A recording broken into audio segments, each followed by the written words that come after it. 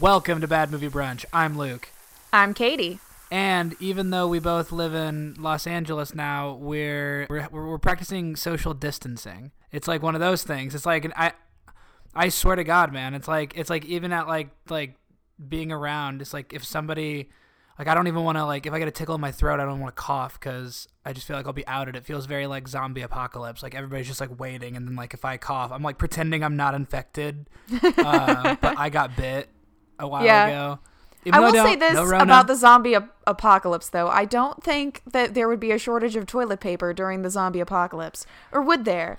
Have I just been wrong this whole time? Because people are buying up toilet paper in droves. I know, and it's great that we're talking about it because I know everybody else is, but legitimately, I don't. It's not even that I what I don't understand is what's the connection, because the coronavirus doesn't make you shit a bunch, does it? No, but I think that we're it's just going to because stop people going to the store. Yeah. People just want to stay inside, and toilet paper is like a necessary thing, and people just want to make sure they have a lot of it. But even so, I did not anticipate that would be such a big thing. And now I want to buy a bunch of toilet paper just because I'm afraid that I won't be able to get to buy it for a hot second. I guess I'm just blessed that me and my fiance usually buy a large amount at a time, and I guess we don't use very much. So a week ago, before anybody cared about coronavirus, we had a fine amount of toilet paper, and it's really serving us well. Thank goodness. Excellent. I also enjoy getting the Charmin large pack. Wow. Yeah. Whose fucking face did you have to claw off to get that, Katie? Well, no, not recently. I haven't been able to buy toilet paper since Corona hit. Because when I do buy toilet paper, I like to roll with the bears. Oh my God, you're right. Those bears are balling right now. Long ago, all the way back in December of 2019, months ago, it feels like a century, I hosted the very first Bad Movie Brunch live podcast. The event was a screening of Jake S. Weissman's second feature film, Clean Sheets, in the Microspace at the New 400 Theater in Rogers Park. So it was at the 6740 Micro. They've been doing really amazing stuff. Jake himself has been instrumental in beginning to curate great screenings for different groups and societies to come and watch, in a more intimate setting. And this happened to be a screening of his flick. You've heard him on the podcast before. We've done lots of episodes. Me and him talked personally about Scrapers. Katie and him have had episodes, just them. He's definitely been like our, he's kind of like the third Beatle of Bad Movie Brunch. That being said, it was spectacular, and we have an amazing Q&A to share with you, albeit short, but just what a great room it was, and how exciting it was to watch just indie cinema, real indie cinema. Nobody represents it better than Jake in Chicago filmmaking, and having a chip on your shoulder and being like, yeah, even if I don't have $1 million, I can still put together a spectacular story and tell it with my own flair and vigor, and it comes off differently than anything you'll see in a big time cinema. So I felt very excited and lucky to have the chance to not only watch it in that setting, but host the Q&A as well. But you watched Clean Sheets, right? I did. I actually watched it very recently to prepare for this intro. That's because it's so rewatchable. It's infinitely rewatchable. What are your thoughts on Jake S. Weissman's second feature? So I think it's a lot of fun. You could definitely tell that the man really loves Chicago. And I always love a relationship between a presumably straight guy and a queer woman. That's always something that I love to see, because we have that kind of relationship, that kind of stick by to-itist kind ofness. And so that's really nice to see. I like the weird characters. I really like Gracie Dubois. Yeah, starring Jake S. Weissman himself. Yeah, the fucking what kind of sleazy ass writer, director, producer has to put himself in a role too? It's like, come on. But if you're gonna do it, you better steal the fucking show, and boy does he. I'm not sure if you go over this in the Q&A, but I've always been really interested from the opening when they talk when it's revealed that it's based on a book. And I've tried Googling it before, but I can't find the book anywhere. Ooh, what a mystery! That novel doesn't exist. He made that up. Oh, okay. Down to the fucking estate. I could find stuff to talk about in Clean Sheets until my dying breath. I really like that it's a positive flick. Like, a lot of it comes from this, again, this very nice relationship between the two main characters, BB and Buzz. And pretty much the whole impetus for the movie is that Buzz and the Oracle want BB just to have a good birthday. And I think that's really sweet. And she does get upset not being let in on how they kind of orchestrated her birthday surprise. But I do think that it's nice that she has these, like, really solid friends. And also that they're kind of con artists. So there is a bit of, like, fun with how they trick people to complete their mission. And, yeah, I really like that. I don't think I've ever seen a movie before where one of the goals was to get a clutch. So that was really fun. It's interesting the places that they go to pick all this stuff up. Like, they deal with some shady characters, but I like that there's no immediate threat of danger. It's just kind of like a goofy buddy movie. Like, if you think about it, in some ways, this has a lot in common with, like, a Pixar film in terms of, like, this kind of almost road adventure that they go on, these two different personalities. And yeah, it just, I just like the feel of it, the personality. Something that BB and Buzz remind me of, the once you mentioned, like, how they're kind of like con artists. I'm like, they totally are. They kind of remind me of the Wet Bandits in Home Alone. Oh yeah. Not amazing at what they're doing, but they're, like, really, like, humorously decent at what they're doing. I don't know. It's great. And also just, like, finding yourself, being able to see yourself in a movie and putting yourself on the map. Like, how many Rogers Park fucking movies are there? How many movies where we, like, go through the neighborhoods of Chicago like that, and if you know, you know. Mm-hmm. Absolutely. How many times... I mean, shit, they end the movie, like, the end of the movie and the credits go over St. Ignatius, where me and you went to church. Yeah. A bunch of times, where I'm getting married in August. So, like, even to, like, there is a film that exists where I can point to that one day and be like, look, that's where me and Taylor got married. Look, that's where I used to live. I used to walk down these streets. It's my favorite thing in the world about, like, sometimes about, like, comics or cinema or anything like that, where I can, like, point at a panel or look at a scene and be like, holy shit, this feels a million times realer to me because I've, like, been there. It's not outer space. Absolutely. It's my own, very it's my tangible. Own streets. Mm-hmm. Right. Well, cool, dude. I mean, with all that said, I think there's nothing else to do but pass the mic off to past Luke and past Jake back at the 6740 micro. Yeah. So with that being said, take it away, past Luke. Cool. So we'll just... Thank you guys for watching the film, some of you, more than once. It's very nice of you to show up. We're just doing this on the Zoom, so it's kind of a impromptu Q&A. So if anybody has questions, if you project loud enough, it'll be, we'll be able to hear it. And also, you can hear yourself on a podcast. That'll be on Apple and fucking SoundCloud and everywhere fine podcasts are sold for free. So, Clean Sheets. We've just watched. We've all just experienced it together. I would like to start with some questions before I open it up to the pleasant audience, if you don't mind. Yeah. Hopefully I First can of all, answer them.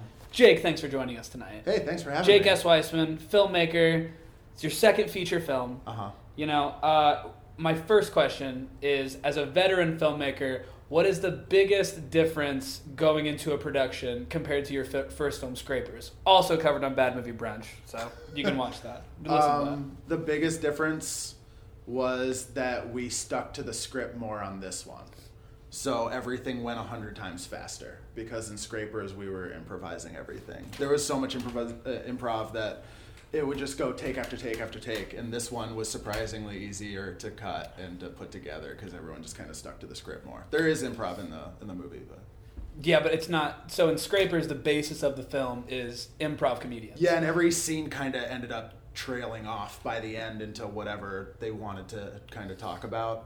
So I had to choose which takes were better than the other ones, you know, because they couldn't cut together necessarily. And it's almost like twice as long as Clean Sheets too. Yeah. So Clean Sheets is leaner, Yeah. meaner, That was the cleaner. I was trying to do everything quicker and everything shorter. Well, you accomplished it. Because the first cut of Scrapers was like 2 hours and 20 minutes, and that's just too long, and it's not fun. It's not a fun cut. So I think the biggest thing this movie does to stand out in your quote unquote filmography compared to other stuff you've worked on with me, with the shorts, stuff with Scrapers, I think this one is has so much more of a distinct flavor. Not that the other ones don't, and I see what you're doing. Like Scrapers, we talked about is Hal Ashby homage and like kind of your like romantic comedy with like potheads and stuff. But this one is absolutely like it's stylized. It's like set in this pseudo period. The wardrobe is very distinct and like stands out. You kind of pulled out all the tricks in your editing and like shooting style.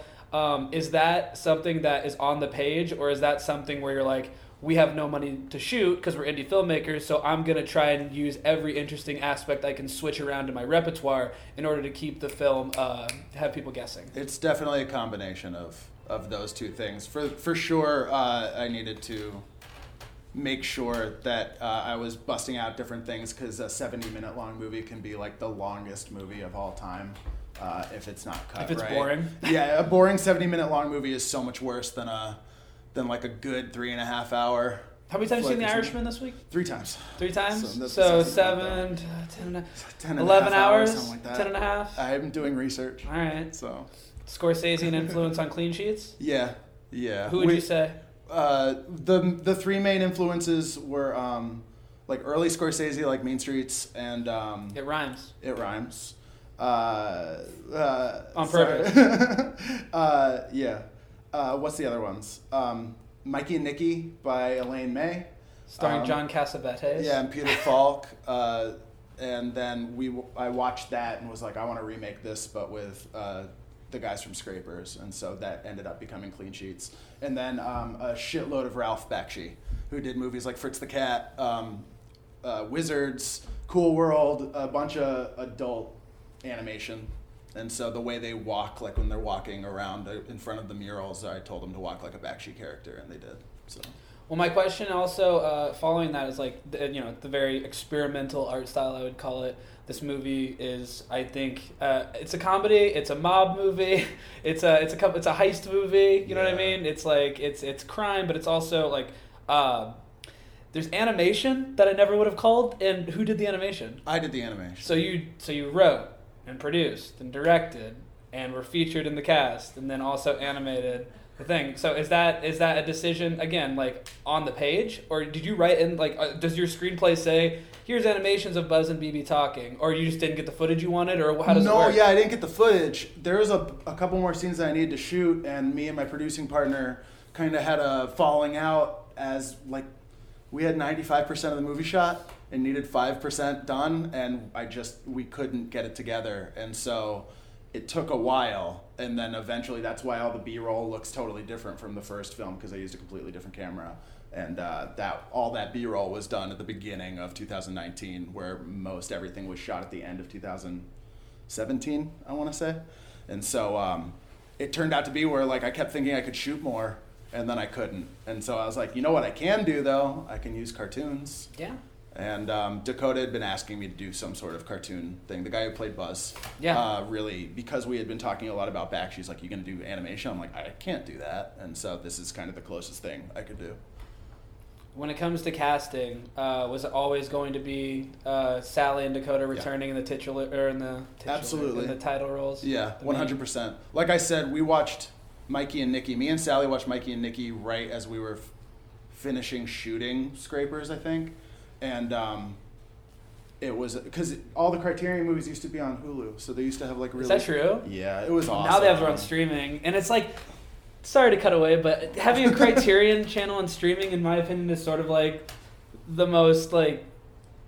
It should just fucking be oxymoron. I don't know why it's not like a. Why would I do? I just paid you $45 for one Blu-ray. I want it physically. Right. Like, what the fuck? Yeah. So that was always the intention, was to watch. I was like, I want to straight up do a remake. The first draft of the script was a straight up remake of Mikey and Nicky, but Nikki was spelled Nikki, and so I turned Peter Falk into a female, and it was going to be like this whole crazy because I just wanted to see Dakota do Cassavetes and vice versa. And I've always had a thing about having Sally play Peter Falk. I wrote a Columbo episode where she plays Columbo. It's Columbo. He pretends to be stupid, Feature but he's length- actually smart as tack. Very smart as tack. Yeah. It's true. So, yeah. Other returning people, we have Kalu Kalei. That's Miles. He was always going to be...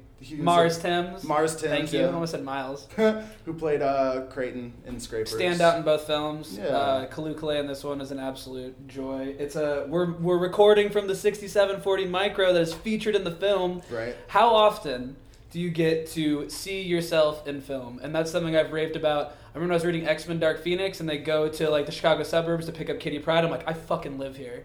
And when I was watching Scrapers and you're walking through Rogers Park and through Andersonville, I'm like, I fucking live here. And now when I'm seeing like the new 400, I'm like, I used to fucking work there. That's right. And stuff. So it's just like there's something so like, I don't know, possessive about a Chicagoan, like especially when like the brawn of like films romanticizes like New York and Hollywood, and we're sort of like this ugly little middle child that and yeah, when people do romanticize Chicago, it's usually other parts of the city. That's my favorite part about watching Rogers Park filmmakers, that every single one of us does the mural shot. Oh yeah, you know if you're from here, if there's a mural shot somewhere, someone just walking. There's an unwritten rule as a Rogers Park filmmaker that you have to walk slowly under underpasses, and you have to shoot the train, and you have to shoot the murals because it's Put free your shit production. on sticks. Put it on and sticks. let someone walk from one side of the frame to the Yeah, other. can you just walk slowly, and we'll take credit for the art that somebody put on a mural. Yeah. It's not in my credits. There was not enough murals and Scrapers, so I put 3 times as many. Yes, so I saw. So I obviously you cast Jeremiah in the role of Jeremiah, Yes. correct? Yes. And had he acted at all before? No, Jeremiah's an old coworker of mine, and he told me that joke on shift, and that's what he does.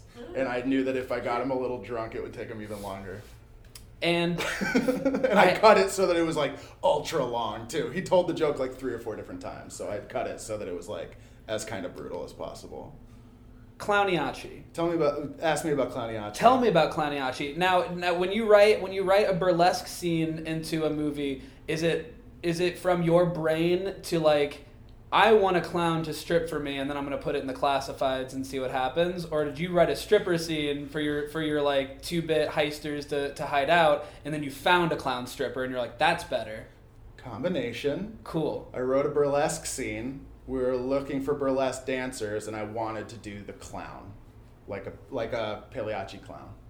And I had been following Shirley. I had been looking for different performers in Shirley. Her name's Shirley Blazin. And all of her stuff is either about, she dresses as like Taco Bell packets. She dresses like Krusty the Clown. Like she makes herself look really disgusting sometimes, and sometimes she's in the Butt Cracker. And she looks wonderful, so I highly suggest everybody follow Shirley Blazin, the Oh So Amazing. Well, she's magnificent. And she's just kind of, Sally ended up saying she was who we wanted, and then Sally came up with the costume to like do the tutu around the neck and then move it down around the waist, which was pretty cool. And then that's another one where we shot that right in front of this wall, and I show it in this wall, and like Grant just told I'm me, fucking sitting here. It's very Purple Rosa Cairo. It's unbelievable how meta these Rogers Park films are, especially the ones from your catalog. My favorite thing about the Clowniachi scene was I was cutting it, and my roommate Hillary was watching it, and the earlier cut I had the voiceover, and then I recut it, and it didn't have any voiceover. And she's like, so you have a clown stripping in your movie? And I went, yeah. She's like, so it just looks like you kind of want to have a clown stripping in your movie. And I was like, well, I mean, I have a cut where they're like talking.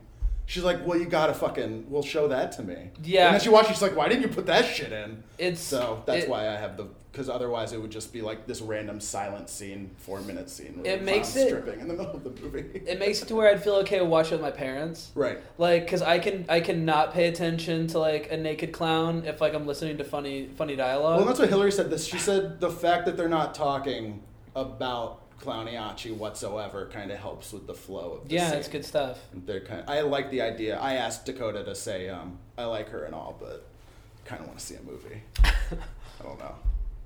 Boo, it's me again. That was all improvised. All the stuff where they're talking over scenes is just like them kind of rambling on. I'd be remiss if I didn't also mention, if we're going to talk about new members of your cast, Miss Veronica St. Clair. Yeah. How does that come in the script? Is that a friend? Is that a person? Is that a character you invented? No, not at all, actually.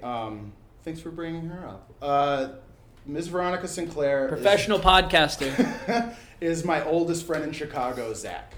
And I met him freshman year of college, and we were in a lot of classes together, and like the shots of him putting the makeup on are directly lifted from shots of the college movie that we made together of someone putting makeup on the exact same way, like the same exact shot. So that was all kind of homaging myself for him, for his sake. But I'm a real Weissman head myself. It's really rough.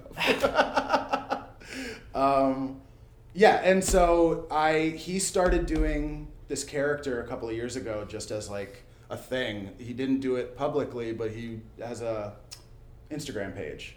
And then the Instagram page just got better and better, and he got more and more into it, and she's fabulous. And so I was like, part of doing this movie too was like, my cast is going to be smaller and they're going to be a bunch of my friends if I'm going to be hanging out with people. And so I wrote Veronica St. Clair into the role. Because I also it's not Divine-esque, but I like the idea of crediting Miss Veronica as herself, like she's her own kind of thing. So it's her as the Oracle, and I've written her as different kinds of characters in different scripts that I've written. And I've read scripts with that same character Yeah, involved. that's true. I definitely have written her into more than one story. Make a connected universe. Most of my stuff is a connected universe. Is Scrapers and Clean Sheets in the same universe? No. Because here's my question. What's the time period, or is it purposefully not one? Purposefully not one. Because the wardrobe and the dialogue and the kind of like feel and the music and stuff puts me pre-70s. Yeah.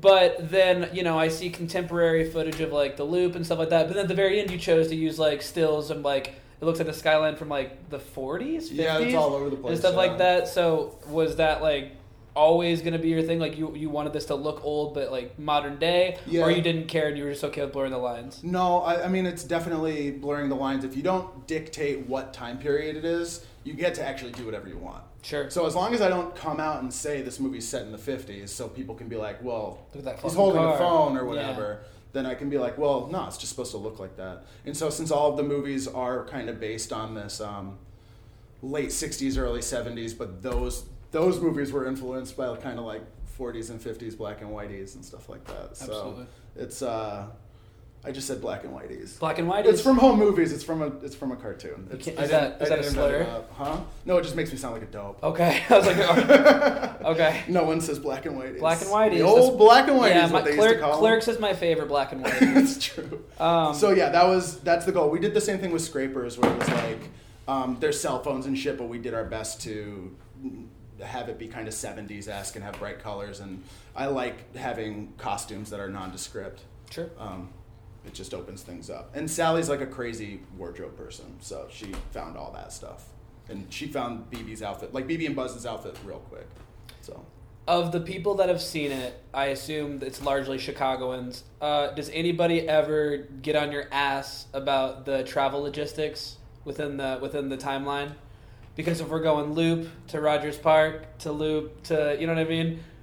Only Hillary Stroshine has given me shit for this. Because it's something that I'm like, no, I can get over it. I know how long it takes to drive to the Loop. I made the mistake of putting that shot of the clock, and there's a clock tower shot. As you toll midnight, but it's not at midnight? It tolls 3. Yeah. And it's like at 3:30. I don't know why I thought midnight. And I'm like, what time know. is it? But it's also like, by the time it goes back and Makes forth, sense. the movie, I like the idea of a never-ending night. Yes. So that I was kind of baiting the you into idea. saying that phrase because Yeah. you've said it before. Yeah, that's my An move. endless night. The endless night. An endless night with Jake S. Weissman. That's fun. That's the fun of doing a one night movie too. Is that everybody has one costume, so you get to like really pick what everyone is, and you get to. It's a lot of thinking. So here, It's fun. at the Clean Sheets Flower Hour on December 18th, BB's fucking birthday, in the micro, I want to open it up to the humble audience, to any questions or comments they may have to You have any. the filmmaker, if you have any. If not, that's all right too. But it's on a podcast, so you can hear your own voice. Yeah. Questions about Break? About my movie Break? About the trailer that we showed at the beginning? I have a question. Hit me. Project. So, when you were first thinking about creating this movie, how much mix between multimedia versus, like, if you were going to have them travel, would you have had, if you could take the time, would you have used them? Yeah, I was trying to get, like, shots on LSD Okay. on Lakeshore Drive. Yeah, we know. It's Chicago. I know you know. No, I know you know. I'm but, actually more curious, like, in your world, where did it start versus then when your finished product, like... You know what it was Scrapers, there's a couple of scenes where they're walking and talking, and it's surprisingly the hardest fucking thing to shoot. It's just can't keep the speed. Actors will always walk a little too fast, and I will always walk a little too slow, and I'm walking backwards. Yeah. And so that's how that started. So when we were doing clean sheets and coming up, like, we knew it was going to be black and white, and we knew it was going to have this kind of Bakshi feel. But I knew shooting it after the script was written, but before we were shooting it, I was like, these scenes we're doing in front of black felt. Mm-hmm. And basically, like the headshots where it's just their heads, it was in front of my back door with black felt. Yeah. And so we were considering doing green, so I could just straight green screen it, but I went with the black. I like the black. I think the black and white, in my opinion, actually really worked. Nice. And I enjoyed it. And then with the mix of each multimedia, it made it more like, oh, okay, now I understand why. Versus, I was like, you can just throw it in for fun versus like actually using it for your advantage. And I thought that actually worked. Thank you. Yeah, I was definitely. I didn't want to use the same tricks more than once. I definitely wanted to. I thought the shit would get real old real fast if I didn't do something. Absolutely. So, and yeah, and then by the end, like the pictures and stuff like that with the little moving cartoon, that was straight up because I had nothing. Like, I had nothing to end the movie with. It was going to go straight from Sally walking down the hall to them going to and there was a whole like morning sequence that I needed to do. So I took my ass up at the Golden Apple and bought myself pancakes. I wondered. There's a lot of good looking like food and restaurants in this. Yeah. A lot of like so you shot this as well. Yeah, I shot cinematographer. Yeah. Director of photography. Yeah. So it's added to the list. Feather in the cap. Fucking Renaissance man. Yeah. Doesn't that suck? Do you hate that I'm just telling you how good you are? No, that's You're sweet so of you. fucking good. No, but the reason why like someone else is credited for photography and editing is because I didn't want my name all over. Oh, see, I'm the exact opposite. I think a lot of people are not. Oh, don't feel the same Lucas way. Guy Taylor. That's also why Greasy is credited as himself. Okay. And not like me. It opens Greasy up to be able to appear in other people's work too. Maybe I could borrow that character. Definitely. Okay. You can Will and Black it. He can look completely different. Sure. I do have an idea We can go to that Scott Greasy Mosier is then. now homeless, living on the street, asking people for food. Excuse me, sir. Could you at least wish me a good day? Something like that. Yeah, something like that. Okay. You could at least wish me a good day. Any other questions on this chilly night? Yeah, I've got one. Oh, speak up, sir. What's your name, camper? My name is Grant Whitaker, sir, and I'm 13 years old. And well, Mr. Weisman, I've had the That's good a fortune. fine beard for a 13-year-old.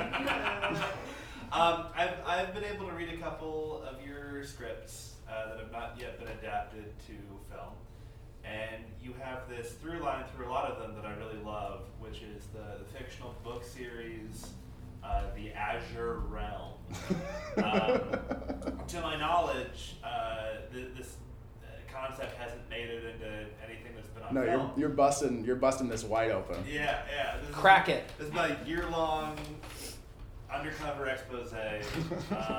Was there ever a version of either of your two features, a version of the script where the Azure Realm was referenced? What is it, and where can I get it? Get into the Azure Realm, Jake. The Azure Realm. Bust it wide open. Oh my god. Okay. So it's a thing that I came up with when I'm writing fictional movies. Usually, I'm a thematic writer, so there's whatever the movie's about, whatever the characters are going through, and then I usually, like any other writer, would like try and find a story or like a myth or like something for someone to tell a story that relates to the theme. And then I realized that I could just write my own.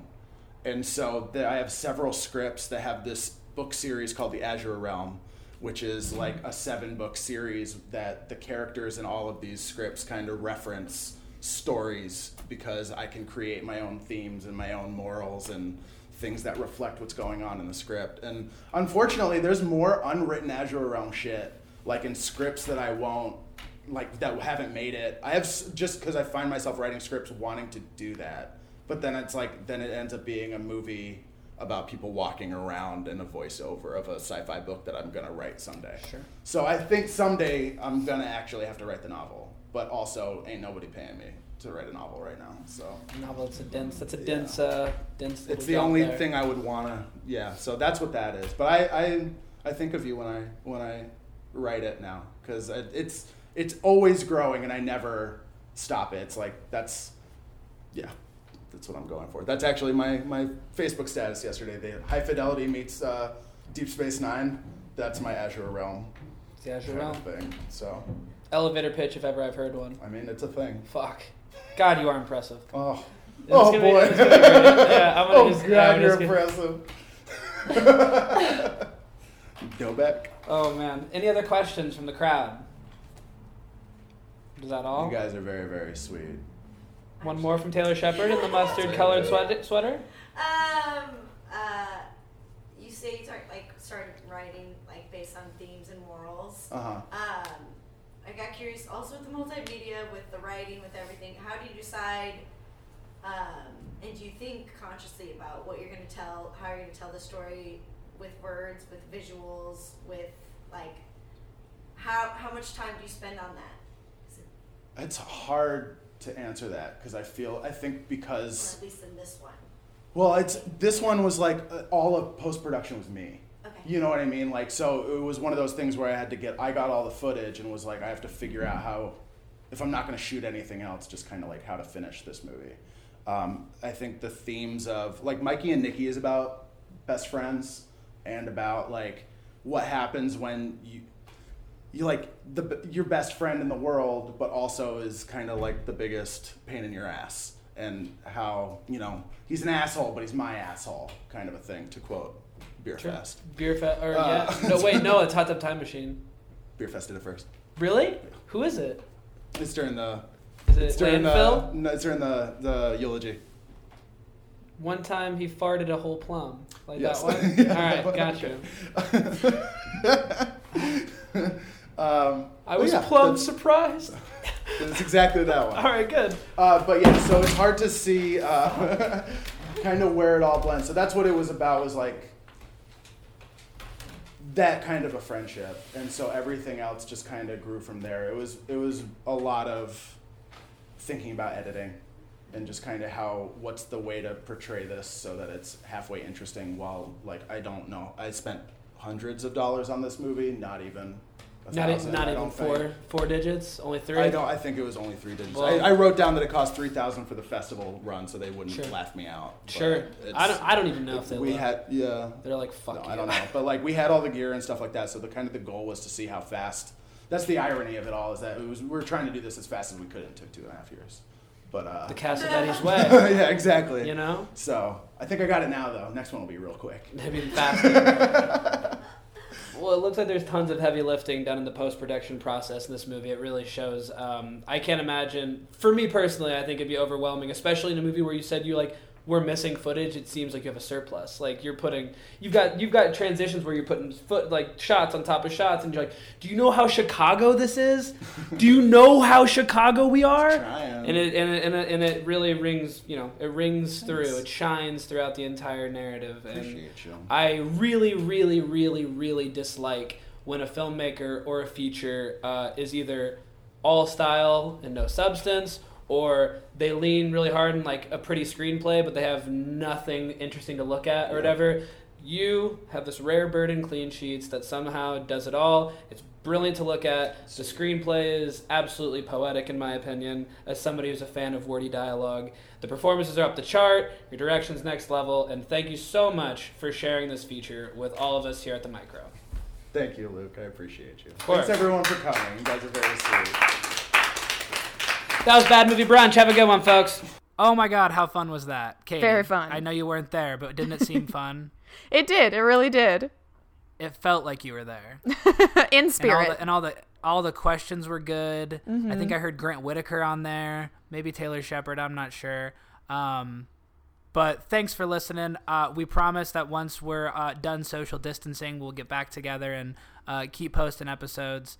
We're back with a vengeance. Please enjoy the new theme song you'll hear at the beginning. That's done by my good friend Anthony Eberly. It's at Mark Twan on Instagram. Follow him. Tell him how great he did. Tell him how like sexy he is. Tell him how stylish he is. He's really just like a real fashionista. So with all that being said, I've been Luke Taylor. I've been Katie Grotzinger. Have a good one, folks.